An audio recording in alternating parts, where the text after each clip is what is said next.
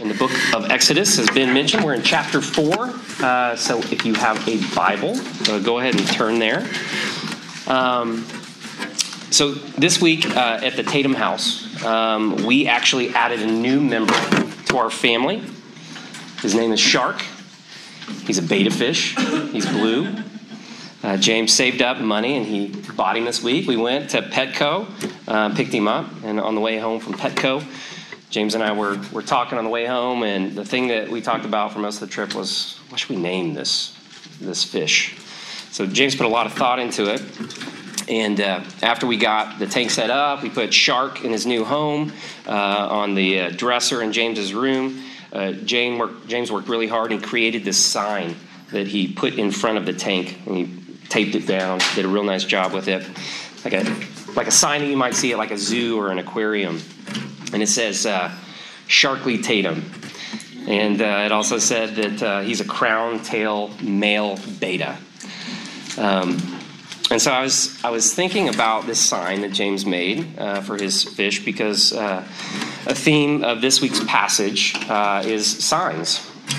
And signs are everywhere in life and in our world. And so a sign's basically a physical display that communicates something for the purpose of getting you to respond in a certain way. It's communicating something about something, trying to get you to respond in a certain way. So, for example, what does James's sign communicate? Kids, anyone, adults, anyone? Yes, Kate, what's it communicate? No? No, don't know. Anyone else? Okay, yeah. That he is like that kind of fish. Yeah, the type of fish that he is. Yeah, anything else? Fish's name. Fish has a name. Yeah, cool name. Cool name. It's part of the family. Belongs. Fish belongs here. And the sign also has a purpose. Like James wants you to respond in a certain way. What's James trying to communicate and get you to respond in a certain way with this sign that he's made? What's he trying to get you to do? Yeah. Talk to it and call it Shark. Call it Shark. This fish has a name. It's called Shark, so refer to my fish as Shark. So there are lots of other examples of signs that we see every day. One that I was thinking about was like road signs. As we're driving, see road signs all the time. What's an example of a road sign? Anyone? What? Railroad. You want to pay attention to that one, right? It's telling you something important. What happens if you don't follow the railroad sign? You'll get crushed. You might get crushed by a train, so you should pay attention, right? It's a good one. Or like a curve's coming up. If you're going to just like keep on flying through there and not pay attention to that, you might fly off the road. Yes, Val, you have a question? Or stop sign. What happens what's the stop sign trying to communicate? So he stops, and if there's a car coming out, crash into it. Yeah. Car crash, You need to die. the appropriate response to that is to stop, right? That's good. Great. There's also lots of other signs. I'm in marketing and advertising. So another sign that I think about would be like billboards on the road. This is an example of signs that oftentimes we see and we're like, I don't know that I'm going to pay attention to that one. I don't know that it really applies to me, you know?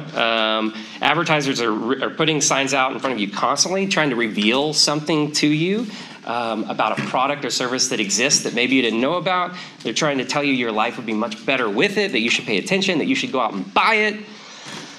But our brains are very good at tuning out signs like that, ignoring them, saying that this doesn't really apply to me. So if I see, like, I'm driving by and I see a sign for women's clothing, like, doesn't apply to me. I'm not going to do anything about that. You know, I'm just going to keep on driving. So signs are everywhere. And a major theme within the book of Exodus is signs and how God uses signs to display his power and his character. And also God introduces signs for his people to respond to what he's communicating to them so that they can respond in obedience and identify themselves as his people. So that's what we're talking about this week. Let me pray for us and we'll jump in. Father God, we thank you for this day and for this time. We thank you that we get to gather as your people through Jesus, and that we get to be reminded about how you've revealed yourself to us and what you communicate to us through your word, through the Exodus story, how you redeemed and rescued your people, the Israelites, and also through Jesus and how you redeem and rescue sinners and make them your children, God. And so we just pray that you would speak to us through your word and that you would teach us, and God, just that we would become worshipers of you. We pray these things in Jesus' name, amen. Okay, so last week, Nicole taught in Exodus 3, Moses has an encounter with God. So even though he's not seeking God, he's out on the mountain of God. He's tending to his sheep. He's got his shepherd's staff. And he's not seeking God. He's not looking for God. He's not looking for a mission from God. But God shows up in a burning bush. And Moses doesn't know it's God at first, but he's curious. This bush isn't burning up. And so he approaches the bush. And the bush speaks out to him. And it calls him by name. Refers to him as Moses. And then the bush reveals itself to be God. And there was a lot of back and forth in this conversation between God and Moses. And God reveals that he's the God of Abraham, the God of his forefathers. And God reveals that he's seen the suffering of his people back in Egypt. And that he was going to send Moses, I'm going to send you back to Egypt to redeem and bring my people out of Egypt. So Moses asks, why? Why me? And rather than giving Moses a list of all these reasons for why he was the right man for the job, God just says, I'll be with you. Like, that's his response. Why me? I'll be with you. So in our text today in chapter 4, which we're about to pick up on, we pick up on that conversation between Moses and God. And in the second half of the chapter, we pick up on the narrative where Moses he heads back to Egypt, which is the place and the people there that he ran away from 40 years ago. So we're going to read at the beginning of chapter 4, verses 1 through 9. It'll be up on the screen in front of me if you don't have a Bible. It says this. Then Moses answered, "But behold, they will not believe me or listen to my voice, for they will say, 'The Lord did not appear to you.' And the Lord said to him, 'What's in your hand?' And he said, 'A staff.' And he said, 'Throw it on the ground.' So he threw it on the ground, and it became a serpent.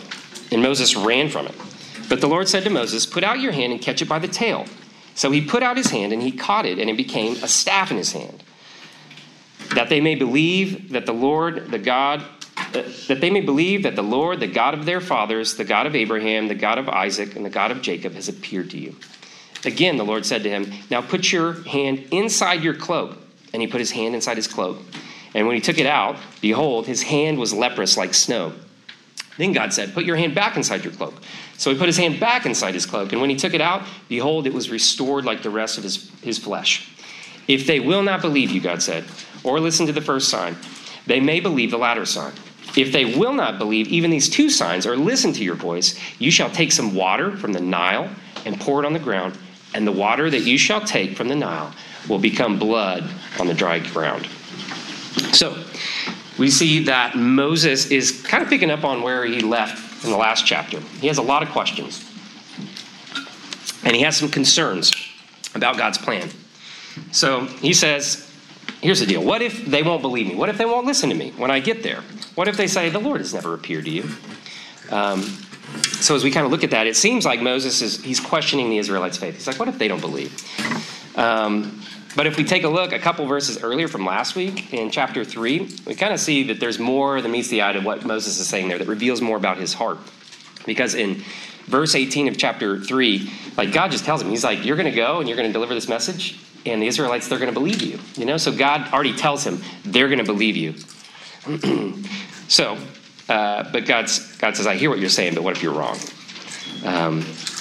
But I do identify with Moses here, right? I mean, he's just like walked into the situation. Like God is just beginning to reveal himself to him. So I kind of get it, like God's asking him to walk into Egypt, most powerful, world power, at the time. He's supposed to tell the Israelites that the God of their forefathers appeared to him. Hasn't showed up for a very long time, but he appeared to me. And then he's supposed to go and tell the powerful leader of this nation to let his slaves go. So, can kind of understand that Moses is asking for, I need some help here, And God is patient and he's gracious with Moses. And so he gives him these 3 miraculous signs to help the Israelites to believe. But it's also for Moses to believe too, because Moses is still dealing with his own faith in this situation, and he needs help to believe as well. So these signs that we just talked about, there's the first one, which Moses is a shepherd, so he has a shepherd's staff. So God tells him to take it and throw it on the ground. It turns into a snake, which freaks Moses out. It'd be probably a pretty large snake, so understandable that we'd be scared of it. And then he picks it up by the tail, and it turns back into a staff. And then the second one is he puts his hand in his cloak, and he pulls it out, and it turns leprous, which means it's a skin disease that's very bad. But then he puts it back in his cloak and pulls it out, and it's healed. It's fine again. And then the third sign, which Moses couldn't perform because the Nile River wasn't there, is he could say, if you have to, scoop water out of the Nile River, pour it on the ground, and it'll turn to blood. The Nile River was a really important part of the Egyptian life. It was like the center of their world. So, talk with me here. What do these signs reveal about God? Yes?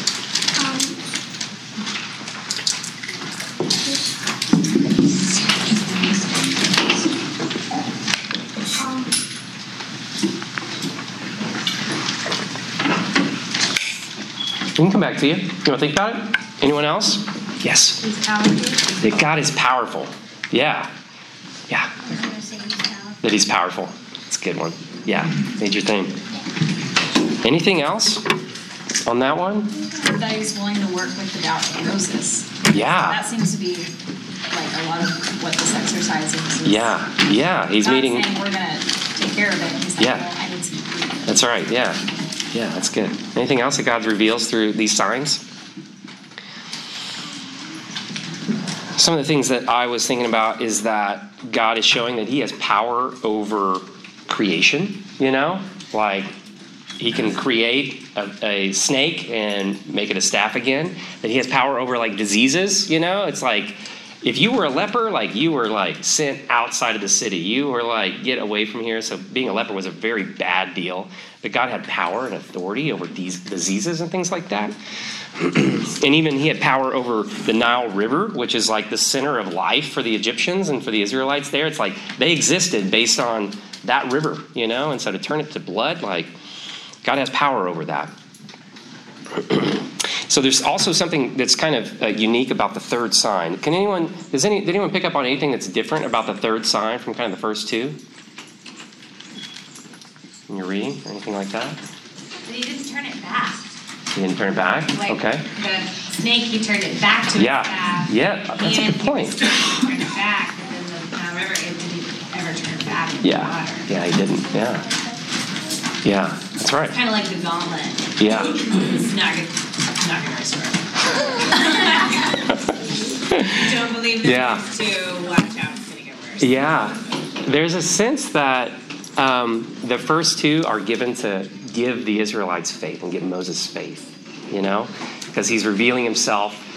But then the third one is actually the first plague. It's the first of the 10 plagues. So there's this idea that like give this to them so that they would believe. But if the Israelites still don't believe after that second sign, God's going to show them like the first plague. So there's a sense of like that disbelief kind of at some point crosses in and turns into like judgment, from God towards them. All right, so let's pick up in verse 10. We're going to read some more. It's going to be on the screen. It says, but Moses said to the Lord, "O my Lord, I am not eloquent, either in the past or since you have spoken to your servant, but I am slow of speech and of tongue." And then the Lord said to him, "Who has made man's mouth? Who made him mute or deaf or seeing or blind? Is it not I, the Lord? Now therefore go, and I will be with your mouth and teach you what you shall speak." But he said, "O my Lord, please send someone else." And then the anger of the Lord was kindled against Moses, and he said, "Is there not Aaron your brother, the Levite? I know that he can speak well. Behold, he is coming out to meet you, and when he sees you, he will be glad in his heart. You shall speak to him and put the words in his mouth, and I will be with your mouth and with his mouth, and will teach you both what to do. He shall speak for you to the people, and he shall be your mouth, and you shall be as God to him. And take in your hand this staff, with which you shall do the signs." So, Moses pushes back here. So previously he was worried that Israel wouldn't listen, but now he's worried that he won't speak well. And so God addresses them both here. He tells Moses, "Hey, I am the maker of ears and mouths. I can determine who hears, who speaks well." And he tells him again, he says, "I will be with you, Moses, and I will give you the words to say." And then at the end of that, he gives Moses a command. He says, "Now go, I will be with you." So up to this point, like chapters 3 and 4, like there's this back and forth conversation, kind of negotiation between Moses and God. And I'm going to put it up here. Ben's going to put it up here on the screen. It kind of goes like this. Moses says, "Who am I that I should go?" It's a good question. It's reasonable. And God replies, "I will be with you." Moses says, "What's your name?" God says, "I am what I am. I am Yahweh." And then Moses responds with, "What if they won't listen to me?" And God says, show them these signs. And he says, "But I don't speak well." So God says, "I will be your mouth. Now go." So Moses at this point has exhausted his questions. He's tried everything he can to get out of this role and this task that God is giving him. So at this point, he just says, "Please, God, send anyone else but me." So this is kind of Moses crossing over into disobedience to God's instruction at that point. Like God had said, like, "I'm giving you everything you need. Now go." And Moses just says, "I don't want to. Like, send someone else. Send anyone else but me." And so it says that God's anger was kindled against him. And this is actually the first time in Scripture, or the first time that Scripture records God's anger burning against someone. God could have easily broken out of the bush, like as the fire of God, and consumed Moses in that moment in his wrath. But God shows that he shows his character. He shows that he's compassionate with Moses. He shows that he's slow to anger. And that even in Moses' disobedience, not wanting the job, his weakness, God provides for him. In fact, God has already sent Moses' brother, Aaron, to him. He's on his way now. And so we see that it was God's will for Moses to do this job. But even in Moses' like not wanting to take on this job, even in his disobedience, God is still like sovereign over that situation. He's not, scrambling to figure out a plan B. He's actually already in knowing how this would go. He has already sent, like Aaron is already on his way. He knew that Moses would respond this way. And so he's sovereign over that situation. And so he says, "Take this shepherd's staff with you." And he says, "I'm going to send you into Egypt. Use this thing to perform signs and miracles." I didn't say why I have a staff. It's a little weird that I have a staff. If you were at City Church 8 years ago when I became an elder, Ben and the elders at the time, they gave us these shepherd staffs, just as a reminder that as a pastor that you're shepherding God's people. You're caring for them and protecting them and trying to lead them. But a staff, specifically a shepherd's staff, would not have been a very noble thing to walk into Egypt with. Like the Egyptians did not think highly of shepherds, So even walking in and saying like the sign of my God and his power is going to be demonstrated through a shepherd staff is pretty crazy just to think about. And so he's saying, "I'm sending you back to Egypt. Take your staff. That's what we're going to do this with, All right. So that's the first half of the chapter. This conversation between God and Moses kind of ends. And then at this point, Moses is sent off to do this work. So the second half of the chapter, we don't have time to read through it. We don't have time to unpack it verse by verse. So I'm going to kind of quickly summarize it. But if you didn't read it this week, please go back and read it as you're reading chapter 5 for next week. But here's what happens. So Moses leaves the mountain. He goes back and he gets permission from his father-in-law, Jethro, to take his family and go back to Egypt. And so he takes his his wife, Zipporah, his 2 sons, a donkey, and his staff, and he heads out on this mission that God has given him. And on his way back to Egypt, Moses has 3 different encounters. The first 2 encounters are with God, and then the third encounter is with his brother Aaron. And so in this first encounter that Moses has, God shows up and he speaks to him again. And he gives him further instructions. And God tells Moses that in addition to showing these signs to the Israelites, he's like, "I want you to show these signs to Pharaoh as well." But instead of him responding well, like God said the Israelites would, which would be in belief and worship, God says that he's going to harden Pharaoh's heart, that he's not going to respond well, and so because of that, Pharaoh is going to experience judgment. Specifically, that God is going to kill his firstborn son. Look with me in verse 22 of chapter 4. God says, "Then you shall say to Pharaoh, 'Thus says the Lord, Israel is my firstborn son. And I say to you, let my son go that he may serve me. If you refuse to let him go," he's speaking to Pharaoh here, God is, "if you refuse to let him go, behold, I will kill your firstborn son." So what I want to point out with just this encounter right here, I think, is that God addresses Israel as his son here. And this is the first time that God has referred to, it's the first time he's used that father-son relationship to communicate his relationship to his people. And it's super important in the Exodus story, but also through the rest of Scripture. But also Pharaoh's judgment, like the judgment that God has for Pharaoh, it feels really harsh, but it matches his crime. Like it's eye for an eye, and that's the cycle of the world. That's the way it is. The only thing that breaks that cycle is grace. Pharaoh has abused God's firstborn son, Israel. He's cast him in slavery. So because of that, his firstborn son will die. So that's the first encounter that Moses has. The second encounter, if you read ahead, this is the one that's it's a little odd. It's a little weird, you know? It's a little mysterious, you know? Here's what happens. In verse 24, we see that Moses and his family have stopped for the night on this journey. They're camping out. And the Lord confronts someone in their party with the intention of killing them. And so it seems that the person, although it's not explicitly clear in the language, it seems that the person that God's about to kill is Moses. Could potentially be his son, but it seems like it's Moses. What is clear is that the reason for all of this, for God kind of breaking out against Moses and his family, is because Moses' son is not circumcised.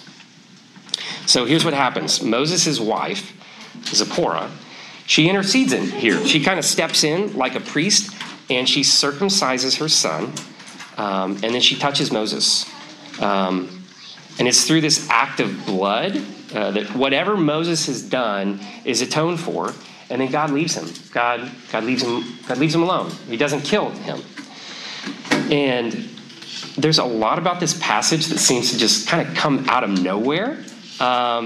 It's like, what is going on here? Because like God has spent this last chapter and a half like calling Moses, equipping Moses, like saying, I will be with you. They're going to listen to you when you go and show them these signs.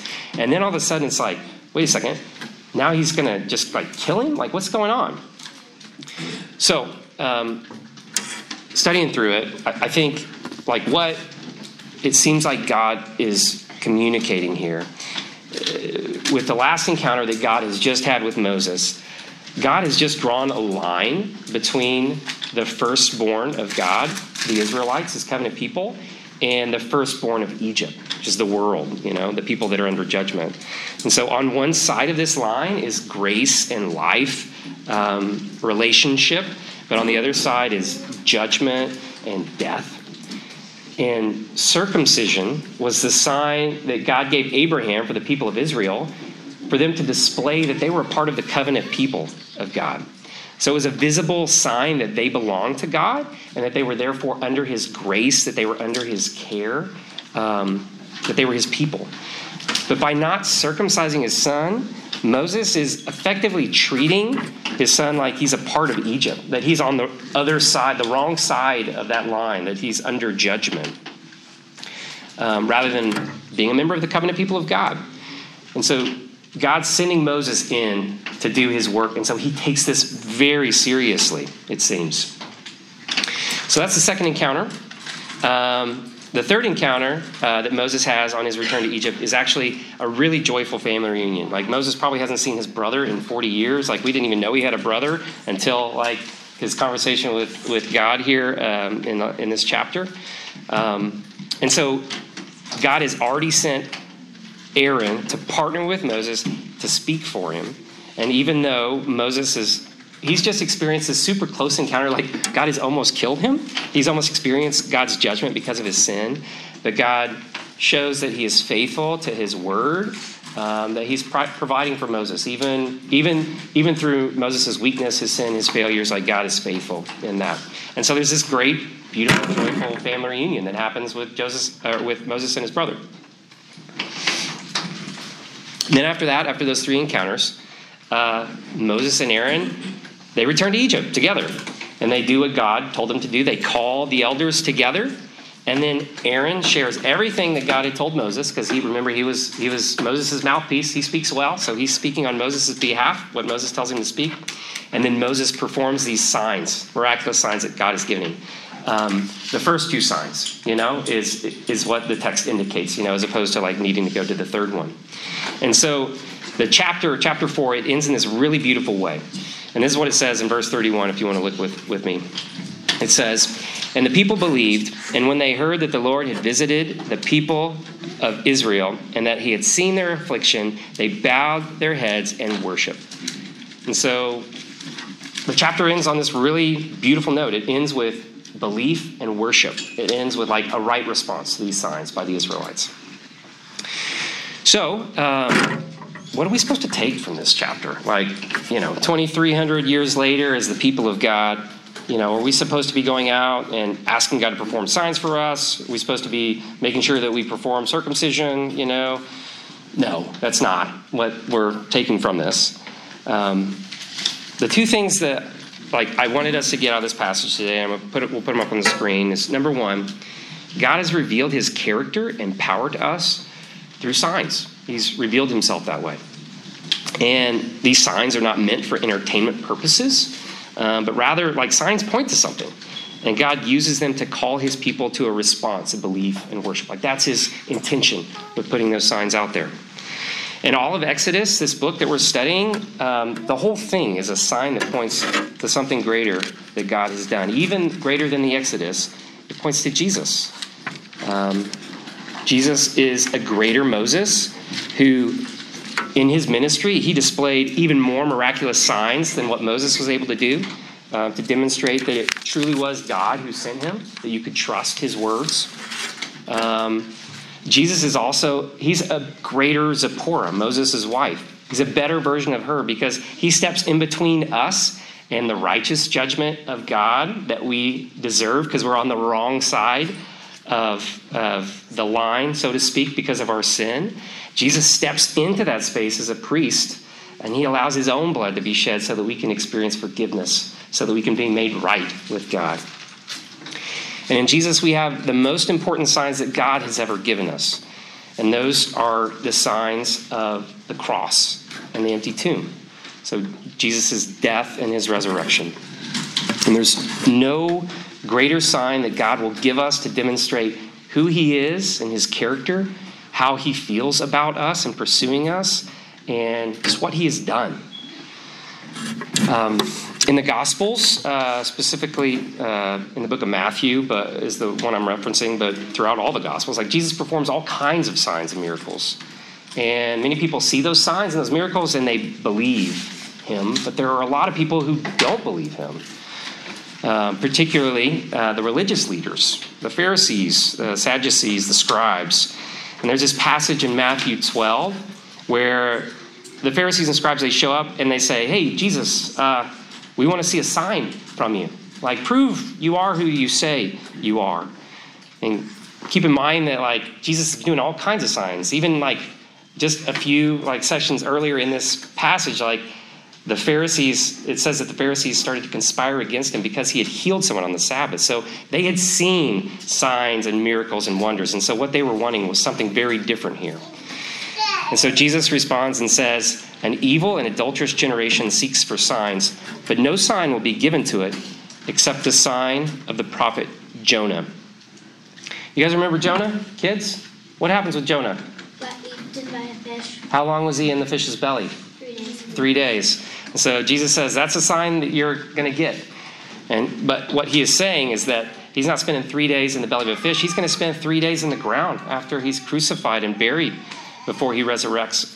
And Jesus goes on to say something better than Jonah is here. Because he's talking about his crucifixion and resurrection. He's talking about all of these signs are pointing to him, to pay attention and respond to what he's saying.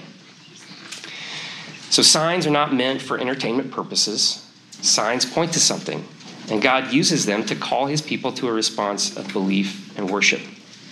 And so my prayer for us as a people, as Salt and Light, is that we'll respond rightly to the God who has revealed himself to us. And that being a part of the covenant people of God, that we'll remember that being a part of the covenant people of God is not based on our actions. It's actually based on trust and faith in God. That's not new. It always has been based on that. That's what makes us the people of God, is trust and obedience in God. But God also wants us to respond to him like the Israelites did at the end of chapter 4, where they heard his message, that he had sent someone to rescue them, and that they believed and worshiped him. That's what I want us to respond with, is that to see what God has done, to see those signs, to see what he has done, and to respond in belief and worship. But also, God also gives us a visible sign to show to the world that we are a part of the covenant people of God. And so in the Old Testament, that was circumcision, but now God has given us baptism.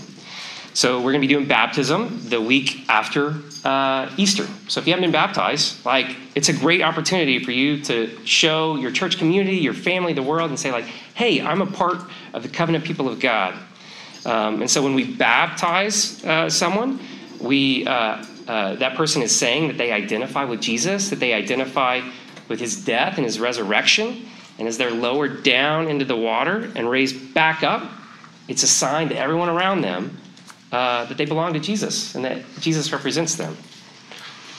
So, if you haven't been baptized, maybe consider that. It's an important sign, Now we're going to take communion. So, grab your juice and your bread.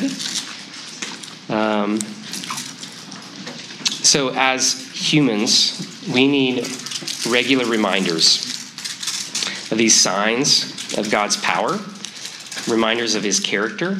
And we see that most clearly on the cross and in the empty tomb.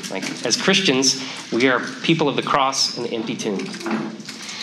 So just like Israel, every year they took a Passover meal, and they did that to be reminded of God's power, his presence, his redemption in the Exodus story. We also take a meal, and we take it every week here at Salt and Light, as often as we gather. And we take a meal to remind us of God's power and presence in Jesus. And so as we take the bread which represents Jesus' body, let's remember that his body was laid in a tomb after he was killed to pay our ransom. And although his body was broken for us, God displayed his power by raising Jesus from the grave. So as we eat this bread, remember Jesus and remember the enemy of death that has been defeated.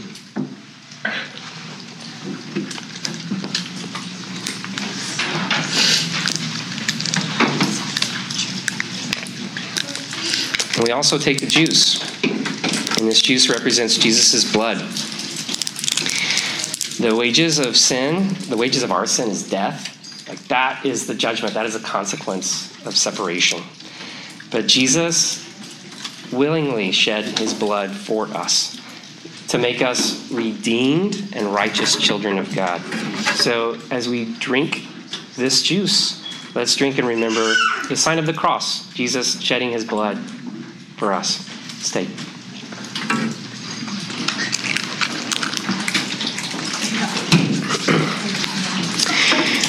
So I want us to pray together. I want us to respond. And so we're just going to take a minute and pray as Daniel and Stacy will come up and lead us in some songs here in a minute. Here's what I want us to do.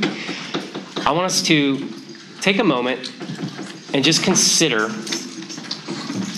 like the Israelites considered the words of Moses and Aaron, that God had pursued them, that God was planning to redeem them.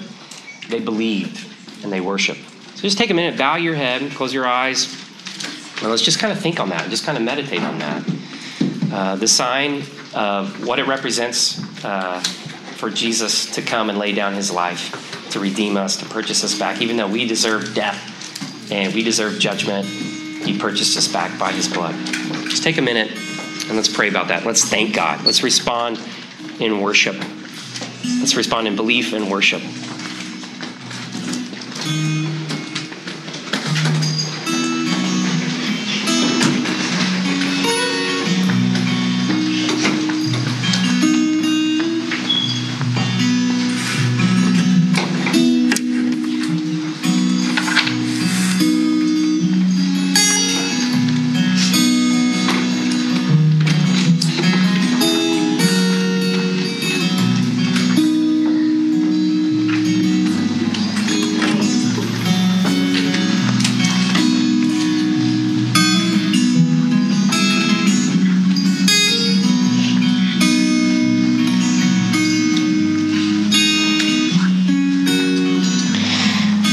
Father, we thank you for revealing yourself to us, God, through Exodus, through your mighty hand, saving and redeeming your people, using a shepherd to go and perform miraculous signs because you were with him. You empowered him to do that.